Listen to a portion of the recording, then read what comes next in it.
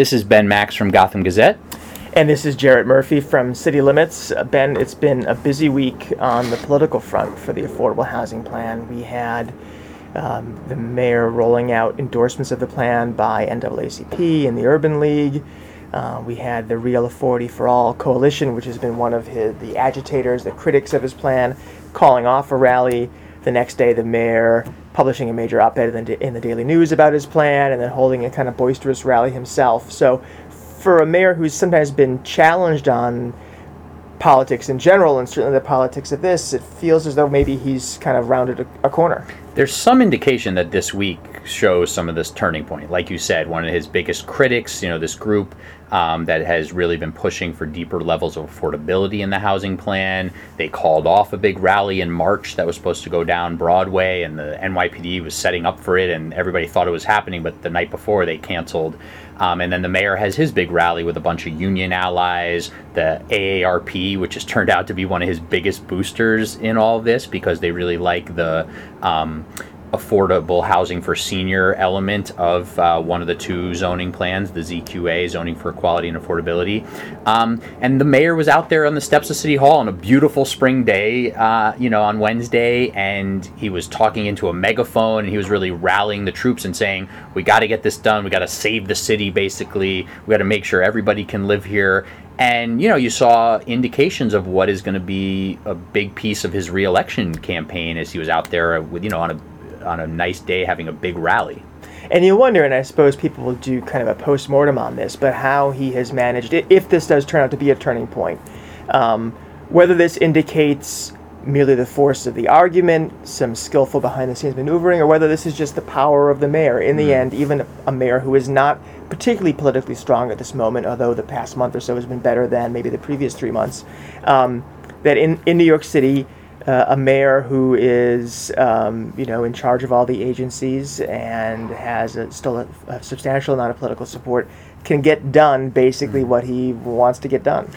Well, here's my take on what happened here. I think that for them to put this stuff forward to begin with, he knew the Speaker of the City Council was on board generally, if not totally. And he knew that if for her to be on board, that meant, a lot of council members were also on board. And the idea of mandatory inclusionary housing, of mandating affordable units with new development in rezoned areas, that's something that a lot of these council members have been wanting for years, and that the Bloomberg administration had very little interest in. They wanted, all of this sort of voluntary affordable housing being built as these big, towers went up. So I think he knew that ahead of time. I think what they really failed with was getting council members to be good advocates for the plan, and the community board outreach, and some of this stuff that we saw the results with when all the community boards, or most of the community boards, had major problems with the plan. But now as things have moved forward, we've seen things sort of shape into form. Right, and a lot of the problems were, as you said, this is an idea that's been kicked around, advocated for many years. What de Blasio did was put some numbers on it, and at first people had a little sticker shock. The numbers were too high, they were too low. And obviously those numbers are what we have assumed would be likely to change during the negotiation, some of which the mayor and his people probably planned for when they first pitched those numbers. Do you have any sense of kind of like where there's likely to be some adjustment in what the city ends up doing compared to what was proposed?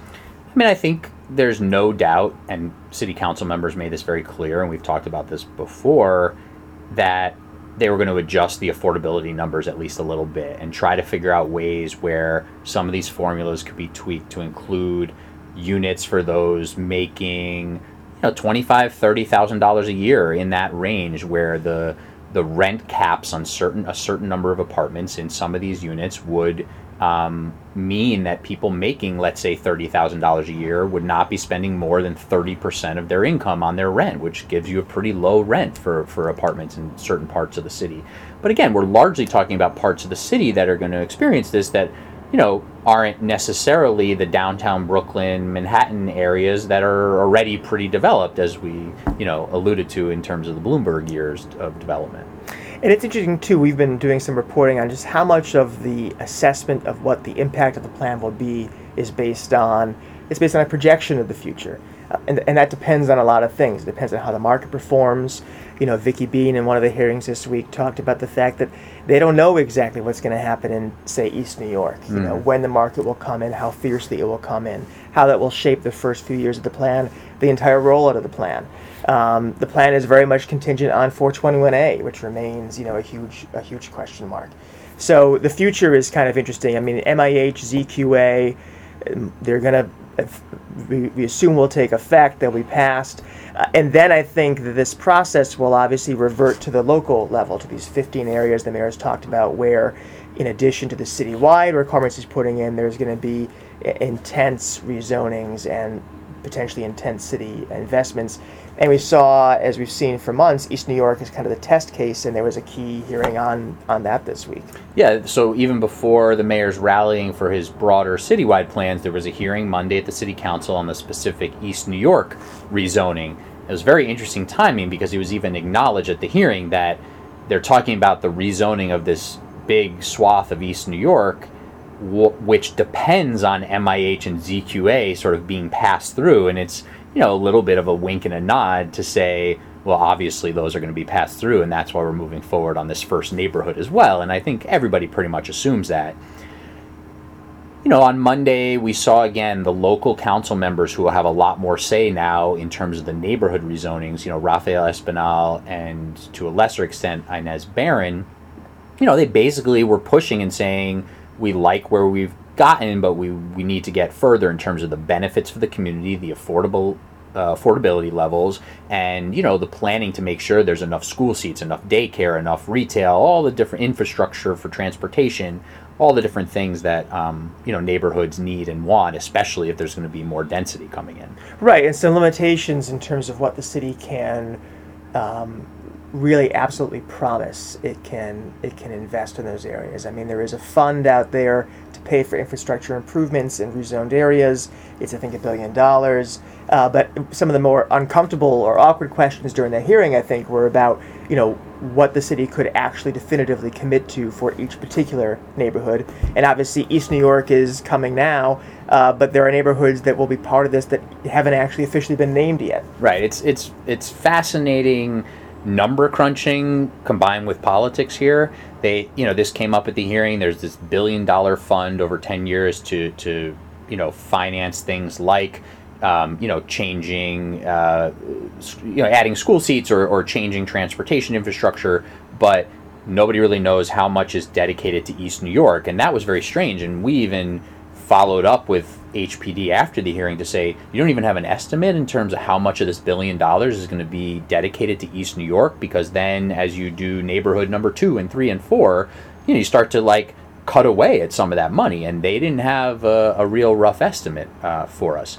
And I know you guys at City Limits also wrote about the hearing and noting also this big question that keeps hanging over about local hiring and jobs and what's going to happen with that. And I think that's going to be a sticking point in all of these discussions. It totally will, yeah. And I think that, the de Blasio plan from the beginning really wasn't a citywide plan. We've been talking about MIH and ZQA, which are the citywide elements, but it very much was built around the idea that you had a vision for what you wanted to accomplish citywide, and you're going to do it neighborhood by neighborhood and kind of right size, or at least that's the thinking, each plan to each neighborhood. That they thought that made sense on a policy basis.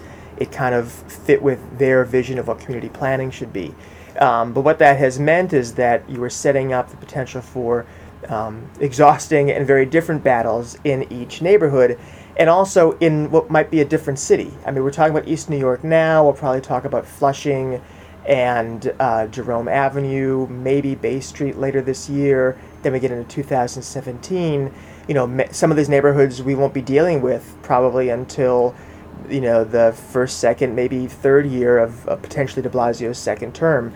Economy could be different, city could be different, his political standing could be different. Yeah. So I think it'll be interesting to revisit how neighborhood 14 and 15 looks relative to East New York, which is number 1. And you hit on it with 421A, which I want to get back to in a second, but in terms of just giving people a look ahead, the city council is, the clock is ticking on the MIH-ZQA negotiations, and the speaker of the city council, Melissa Mark Viverito, said yesterday those negotiations are ongoing, intensifying, they're productive.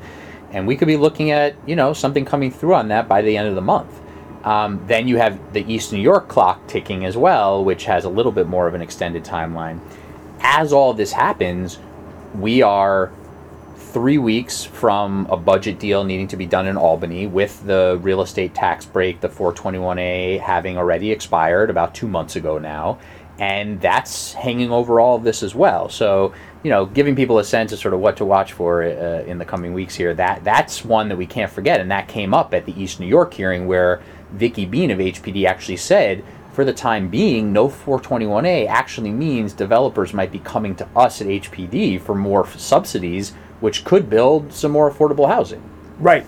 I think that's a takeaway for me from this whole process. I've covered housing for many, many years, but seeing this plan roll out, seeing the discussion about both the local and the citywide elements, just realizing how much of an intricate interlinking there is between the finances, the legality, and the politics of this. I mean, the whole argument about how deep the affordability should be, how deep the requirement should be in MIH, ties together an HPD assessment of what the market can bear and a legal analysis of what you can, under the Constitution, require people under zoning, given that it is private property you're dealing with. And when 421A changes or perhaps goes away, that affects those other parts a lot. It affects what you can legally require, and then that will in turn affect the politics of whatever it is you're proposing. So it is going to be an interesting few weeks for de Blasio and his plan. Yeah, and we'll be watching.